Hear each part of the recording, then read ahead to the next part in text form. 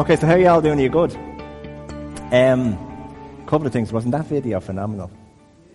You couldn't read it. Check it out. I'll send it out, actually. I'll send you a link in the WhatsApp group. If you're not in the Hope WhatsApp group, let me know, and I can add you in if you want to.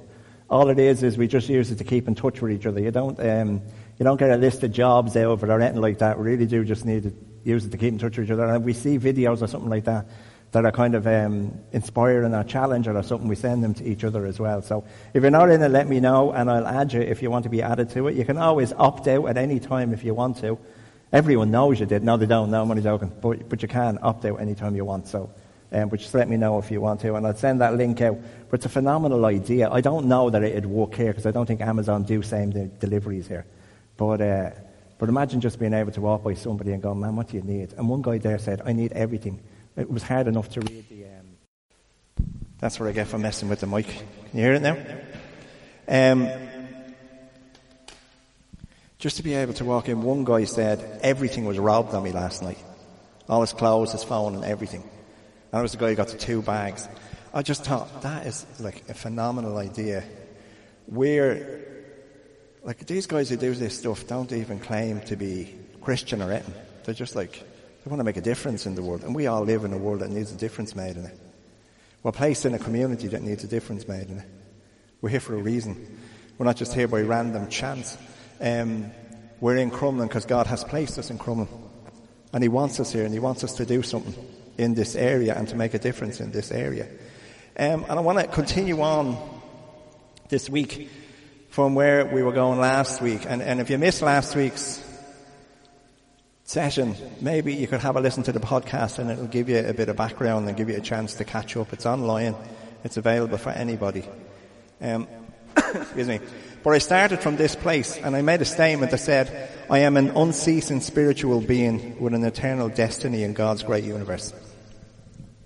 And I really believe that is true for every single one of us sitting in this room. That there is an eternal destiny for each one of you. There is we were created with purpose. On purpose, for purpose, with purpose. We're not here by accident. You're not in the job you're in by accident. You're not in the school you're in by accident. You're not in the community you're in by accident. Where we live, the family we have, the opportunities we have to bring God's kingdom into whatever situation we're in. Like, God's kingdom isn't just about being part of a church or being in a group of people like this who meet on a Sunday morning. It's about life. It's about being involved in all parts of our life. Everywhere I go, I'm not just a Christian when I come to church on a Sunday. I'm not just following Jesus when I'm here. I follow Jesus tomorrow.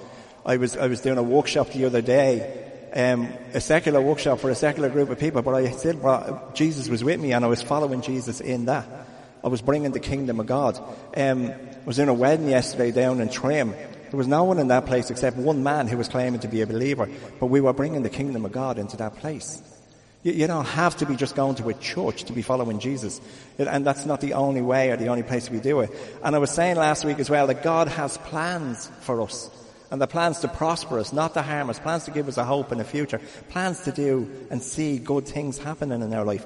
But that plan is based on where we're at with God. The fruition of that plan is based on where we're at with God. How much of that plan is going to come to pass in my life will depend on where my relationship with God is. Because if I'm in a bad place with Him, I miss stuff. We ever in a relationship, parents may know this. We ever going to do something nice for your kids and then they go and make a mess of something one day and you're like, well, I'm not bringing him to McDonald's now. We ever like that? Some of you are smiling at me. And some years are going, God, I wouldn't do that to me kids. Right. But you would, wouldn't you? You know what I mean? You're thinking, I'll bring the kids somewhere nice today. And then they all get up in their brats. And you're like, I'm not bringing them anywhere. Okay? I think sometimes we can be a bit like that with God. I think sometimes He has plans where He wants to bless us.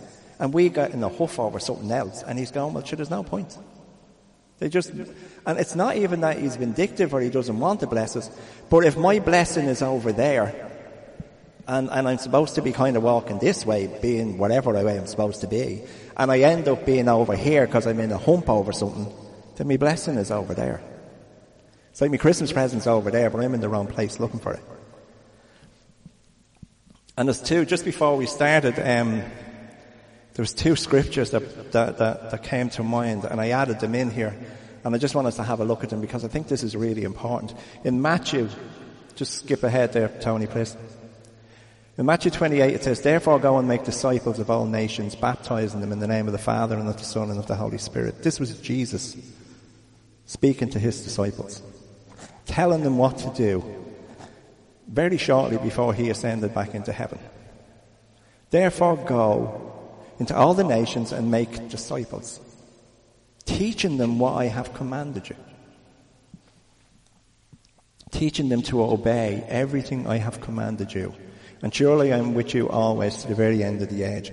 And we love quoting that one, where God said, "I'll never leave you and I'll never forsake you and I'll be with you always to the end of the age." But there was that little bit before it.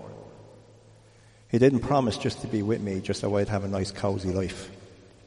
He promised to be with me because I would be out doing my Father's business and out trying to introduce and teach other people to be disciples of Jesus. And that's not always easy, and it's not always comfortable. And some of it involves challenging, and some of it involves tough conversations sometimes. Just like parenting involves tough conversations with your kids sometimes, because you have to teach them how to live in the world. And I'm not saying that we are not called to be other people's parents, but we are called, every single one of us, not just people who stand up the front of a church with a microphone, but that word is for everyone. Go and make disciples. Go and teach people how to follow Jesus. The best way we can do that is to be trying to follow Jesus ourselves. If we're doing it, it's going to be much easier to show other people what to do. If we're just going to go out and give people loads of this and tell them what they should be doing while we're going off and doing whatever we want to do, then it's not going to have the same impact. Is that fair enough? And there's another part as well. For a church to function, it needs loads of people doing loads of different things. And there's another place in the scriptures where it talks about there being a fivefold ministry. You just put the next one up for me a second, Tony. And in that, in Corinthians, it also goes back and talks about it from the Old Testament. It says there's 5 different giftings that God gives people. There's apostles, pastors, teachers, prophets, and evangelists. And within this group of people, all of those gifts exist. Within this group of people. But we're not all using them. Being a prophet does not mean you're a fortune teller. It doesn't mean you tell the future. It just means you speak truth into situations. Sometimes God gives you an idea of what's going to happen in the future. But most times it just means speaking truth into situations. Being an apostle just means somebody who goes out and starts things. They see a need and they go, we can do something to fix that. We can make a difference in that place. Being a teacher is just somebody who knows how to take something they've learned and pass it on to other people. Being a pastor is someone who goes around and takes care of people, who's there to meet them for a coffee or mind them. Being an evangelist is someone who's willing to step out of their own comfort zone and tell someone else about Jesus and give them an opportunity to accept him. You've all, at some stage, if you're walking with Jesus for any length of time, probably done all of them things. But there's some of us have more kind of leaning towards one of them gifts than another. But the reality of it is, in any body that I've ever experienced in nearly 30 years walking with the Lord, those gifts are in the people sitting in a room. But whether the people are using them or not is a different story. But it's how do you get from having these promises to step into being a disciple, to move towards helping make other people disciples, finding out what your gifts are, and then operating in them.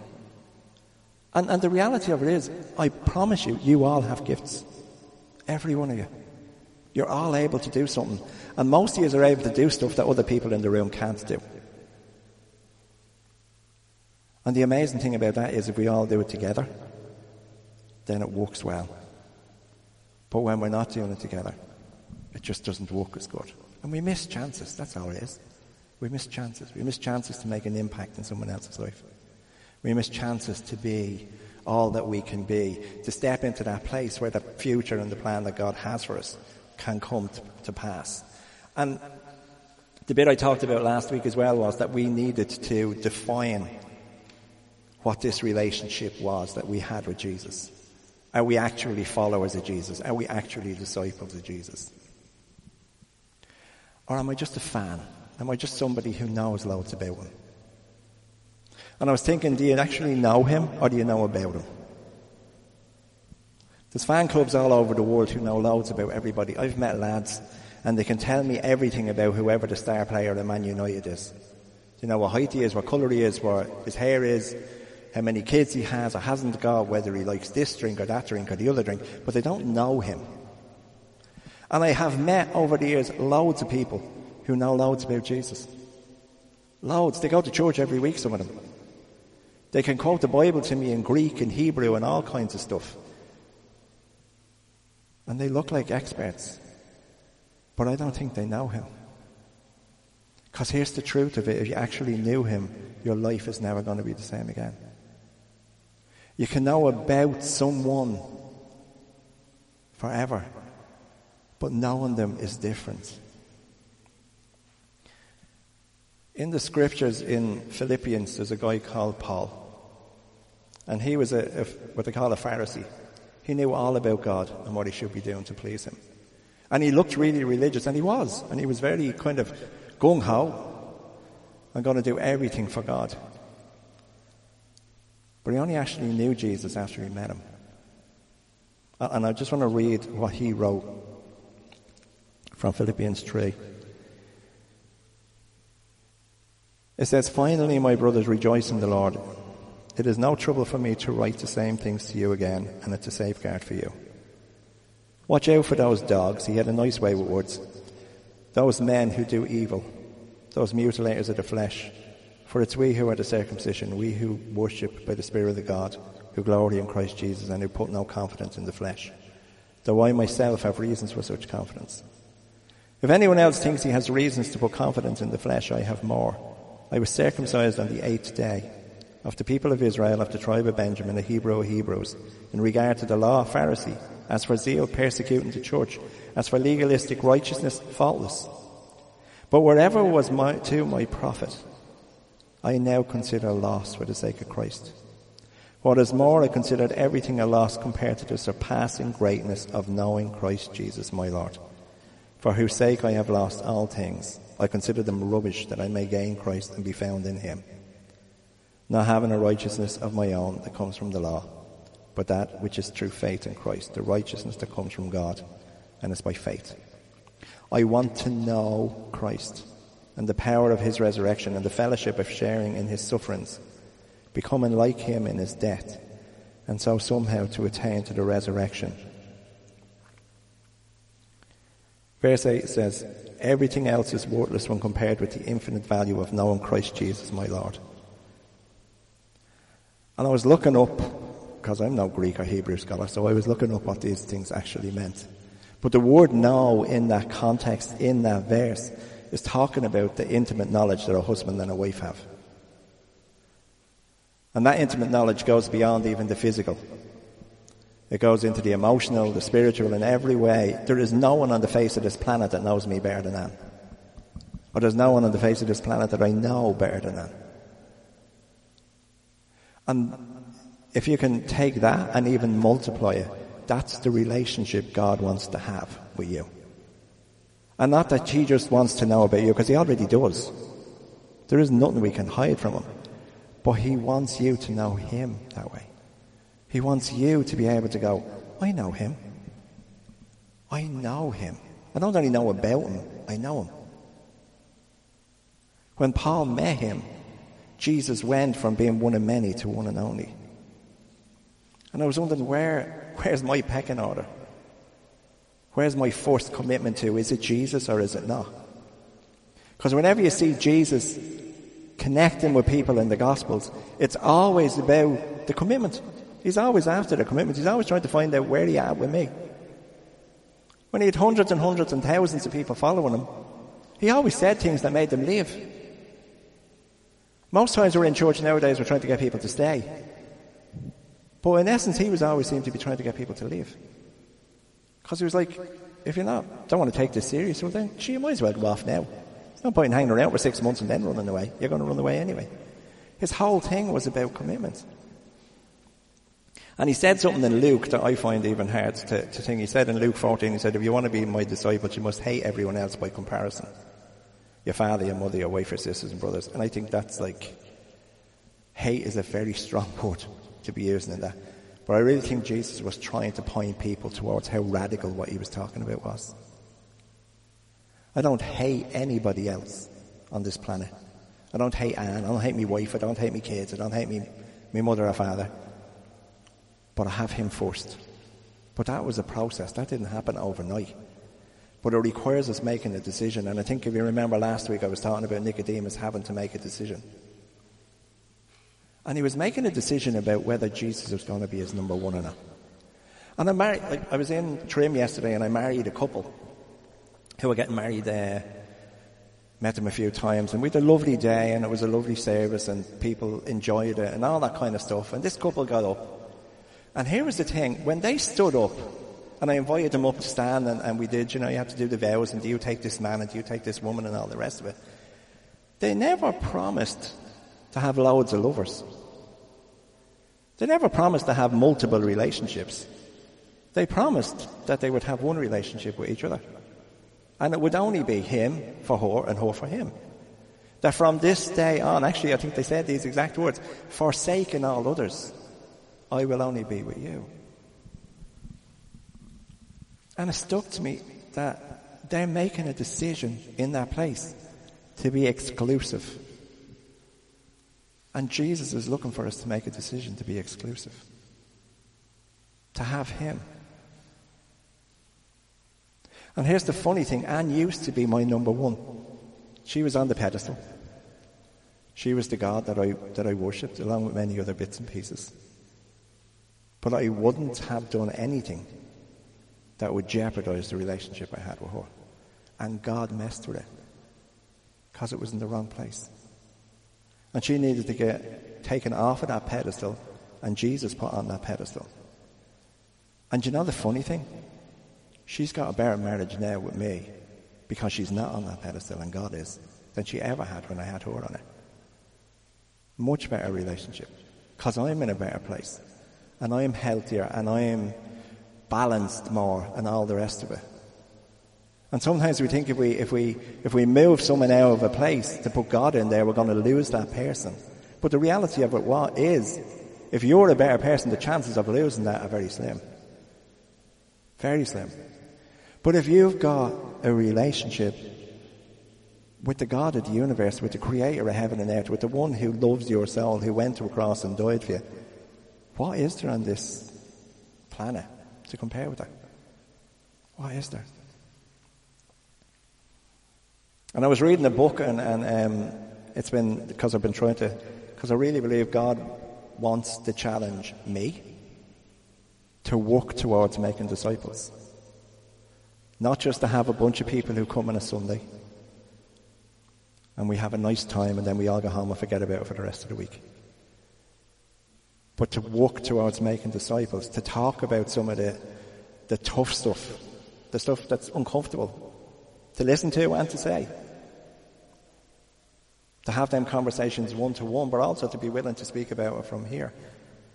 Because we're called to make disciples. You're called to make disciples. And disciples are people who follow Jesus and do what that scripture said. Teach them to obey what I've commanded. Jesus said to do certain things. It's said out of love, it's said from a place of love, but it's stuff that he wants us to do. And I was reading this book and it was saying, if you really want to know if you're a follower of Jesus, check how you're doing in these areas. Where are you at with this? Where are you at with that? Where are you at the other? And like one of them was time. Where do you spend your time? What gets your time? Is it like, and there's nothing wrong with anything in the world that you want to do with your time. Well, some things, you can't kill people and things like that. That's probably not good. But robbing banks and stuff. But like generally, the stuff we do, I love watching movies. I love listening to music. I love going out for a meal. I love doing all them kind of things. But the part that gets challenged for me as time is when there's something needs doing for the kingdom. Do you remember that second song we sang? And I stopped and I said, that's a big prayer. Break my heart for what breaks yours. Everything I am for your kingdom's cause. That's easy to stand in a group of 20 people or 40 people and sing. On a Tuesday evening when you're wrecked and you just want to sit down and flop out in front of the telly and someone needs you to go and help them do something or sit with them through a crisis, that's a whole different ballgame. But that's what that song we were singing, and that's what Jesus calls us to do, because that's what Jesus would have done. That's what he would want. That's what I'd want someone to do for me if I was in a jock. I'd want them not to go, oh, listen, I can't go and see you because Coronation Street is on. This is too important. Where's the priority around my time? Where's the priority around money? That's always a fun one. What do we do with our money? We went through the whole, and we don't teach it much here about money. We don't take up collections. We don't chase you for your cash. And this isn't about chasing you for your cash. But what do you do with your money? Where does it go? Do you invest everything I am for your kingdom's cause? So is any of your money going into the kingdom? Or is it all going into your own kingdom? A while back, the Lord challenged us. Many years ago when we were in St. Mark's, the Lord challenged us to start tithing and start supporting people doing different bits and pieces. So we did, and I used to tithe 10%, so whenever we got money, we gave 10% into the church. And then about 3 years ago, and we done the same when we started Hope, we used to tithe into Hope, and then about 3 years ago, he challenged us to up it. Actually, the same year that I finished working in the prison after having the breakdown, and I went self-employed. That exact same time when I had little or no money coming in was the time the Lord said to me, I want you to up your tithe to 20%. And he's always honoured it, and I believe that, and we can do a conversation about tithing some other time. But he believes in us giving much more than we believe in us giving. He knows that money and time and all of them kind of things grab your heart and grab my heart. And by giving is the only way we have of releasing ourselves from that trap. We had an opportunity to get into a pension scheme. Maybe, say, 18, 19 years ago, a guy from St. Mark's that we knew was selling pensions, and we sat with him and we done all the figures and all the rest of it. And we had a choice to invest 100 quid a month into a pension or do something else with it. And I know this sounds real kind of holy because I'm not really that holy. But I prayed. I really did try and pray and go, what am I supposed to do here, God? And there was a scripture that came to me and it said, don't put your money where rust and moths can destroy it and thieves can steal it, but put your money into something that's going to be eternal. So we put that money into supporting people going through Bible college instead of having a pension scheme. Now, I don't know how much that would have amounted to, but it was a good, serious amount of money. But by the time the crash came, that would have been worth zippo. Gone. All the money we'd have invested in the pension scheme would have been gone. But we invested it in the kingdom, where moth and rust can't get it. And I'm not saying any of that to say, oh, look, aren't we great? We're not great. But we're obedient. And because we're obedient, we experience blessings from God.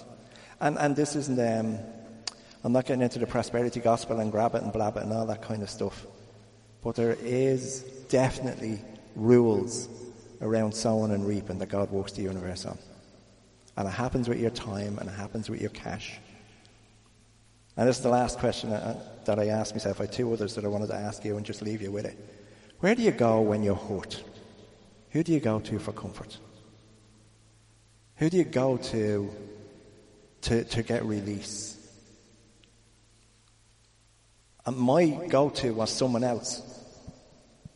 Someone's done something on me, I go and talk to someone else about it. Usually just ate the back out of the other person and then get someone on my side so that I can kind of I have an ally here, they know he's a pig as well. So I feel better with that. But God has challenged me over and over and over again. You should be coming to me with your hurt, not going to them. I'm not on Facebook at the moment. I haven't been for the last couple of months. But I got really tired of people putting their hurt on Facebook. That's not going to cure anything or heal anything. It's just like, oh, this guy did this on me, or that girl did that on me. And it's like, what's the point? It's not going to help anyone. It's only going to make matters worse. If you have an issue with somebody, go talk to them. Or leave it if it's not important enough. But that kind of stuff doesn't help anybody. And it certainly doesn't do anything for the kingdom of God. It just doesn't. So if you have hurt, go. When I crashed that time in work, and I ended up, the first person I went to see was a doctor. And then I was talking to Anne. But in the midst of, underneath all of that, I was crying out to God. Just keep me alive, keep me going. And he did, and he does. And he uses other people.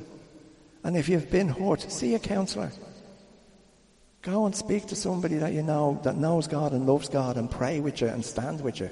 But don't go looking for allies for the war. Because that won't help. It really won't.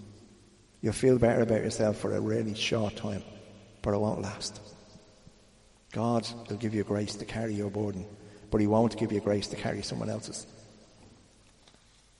We're starting Hope. I had a conversation with Gary Davison, who was our pastor from St. Mark's for years.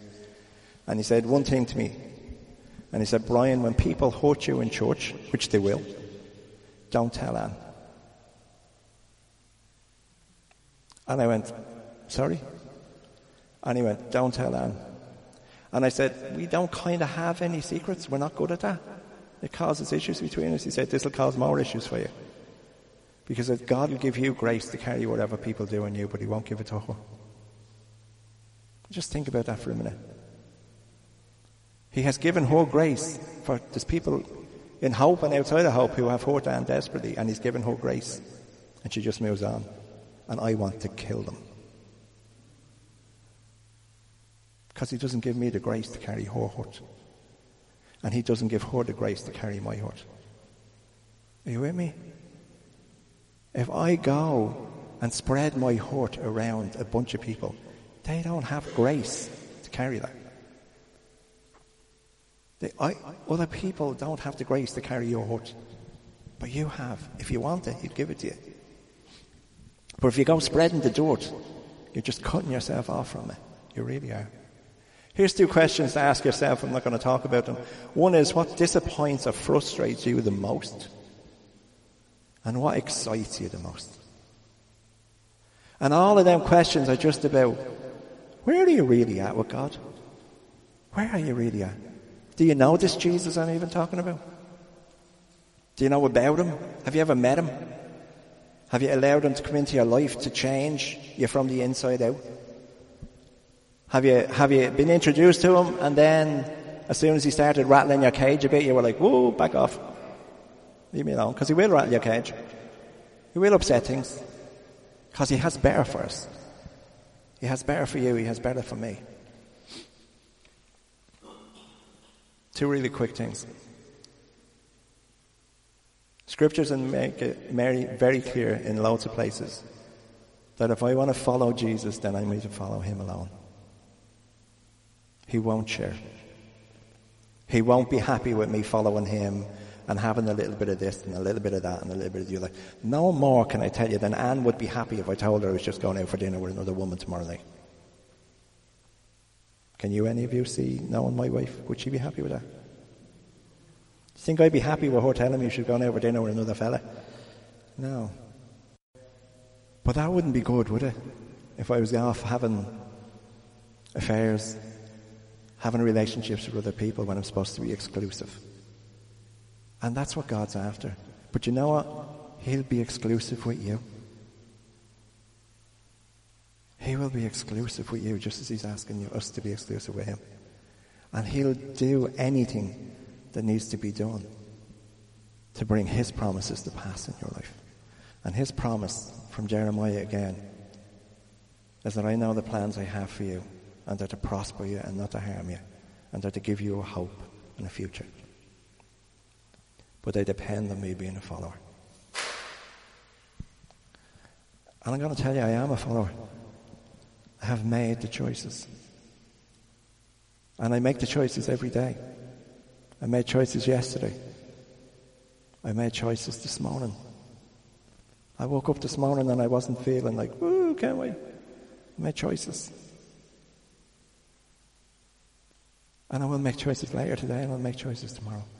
But the price that I pay is nothing compared to the prize that I get now and when we get to heaven.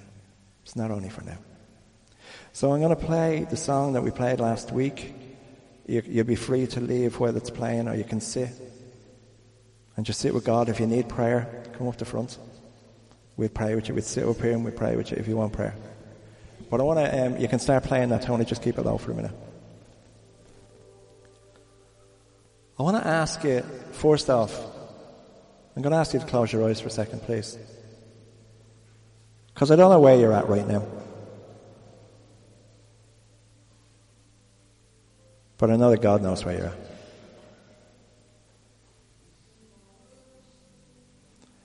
And I want to ask you, do you actually know this Jesus that I'm talking about? You might know about him. You might have heard about him. But have you ever actually met him? Have you ever really had an encounter with the God of the universe who knows your name? Who knows everything about you? He knows how many hairs are on your head. He knows all the good things you've ever done in your life and all the bad things you've ever done in your life. He knows the fears that you have. He knows what excites you. He knows what terrifies you. He knows what saddens you. He knows what angers you. He knows what you love. And he loves you beyond description. I want to ask you, do you know him? If you don't, then please don't leave here without an opportunity to meet him. Come and talk to me or talk to the prayer team up here at the end, and we will introduce you to him. And we will pray that he will be so real in your life that it will be realer than the chair you're sitting on right now. And the next question is, if you do know him, is he challenging you? Is he encouraging you? Is he pushing you to go to the next level? To go to the next step? Because there's always more with God. We never get to the end. There's always more. Always more. So I want to encourage you that if God is calling you, that song becomes your prayer. Break my heart for what breaks yours. Break my heart for what breaks yours. All I have and all I am for your kingdom's cost.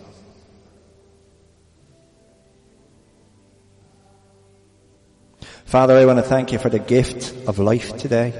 I want to thank you for the gift of being here with your people. I want to thank you for the privilege and the opportunity it is to stand and share your word. And I want to pray that whatever I said today that was of me, you just let it fall to the floor and be forgotten about. But what was of you, what you wanted people to hear, God, I pray that you would soak that deep into their hearts. And that they would know that you're speaking to them. They would know that you love them. They would know that your heart is towards them and is for them and that you want the best for them. And God, I pray that they would learn to be still in your presence and let you speak to them. Let you speak to their hearts. God, I pray your blessing over everyone in this room and over the kids out there too. I pray that your presence would go with them all week. I pray that your resources would be available to them for whatever they need. I pray your hand would be on their life. I pray you would heal them where they need healing. I pray you would resource them where they need resourcing. I pray you would strengthen and you would encourage wherever we are feeling weak and scared. And Lord, I pray that the presence of your Holy Spirit would be with them every single day. And that you would make your face to shine on them and grant them peace. And I ask it in Jesus' name. If you need prayer, please don't leave the room until we get a chance to pray. If you're fine and you wish to go, see a copy on the back.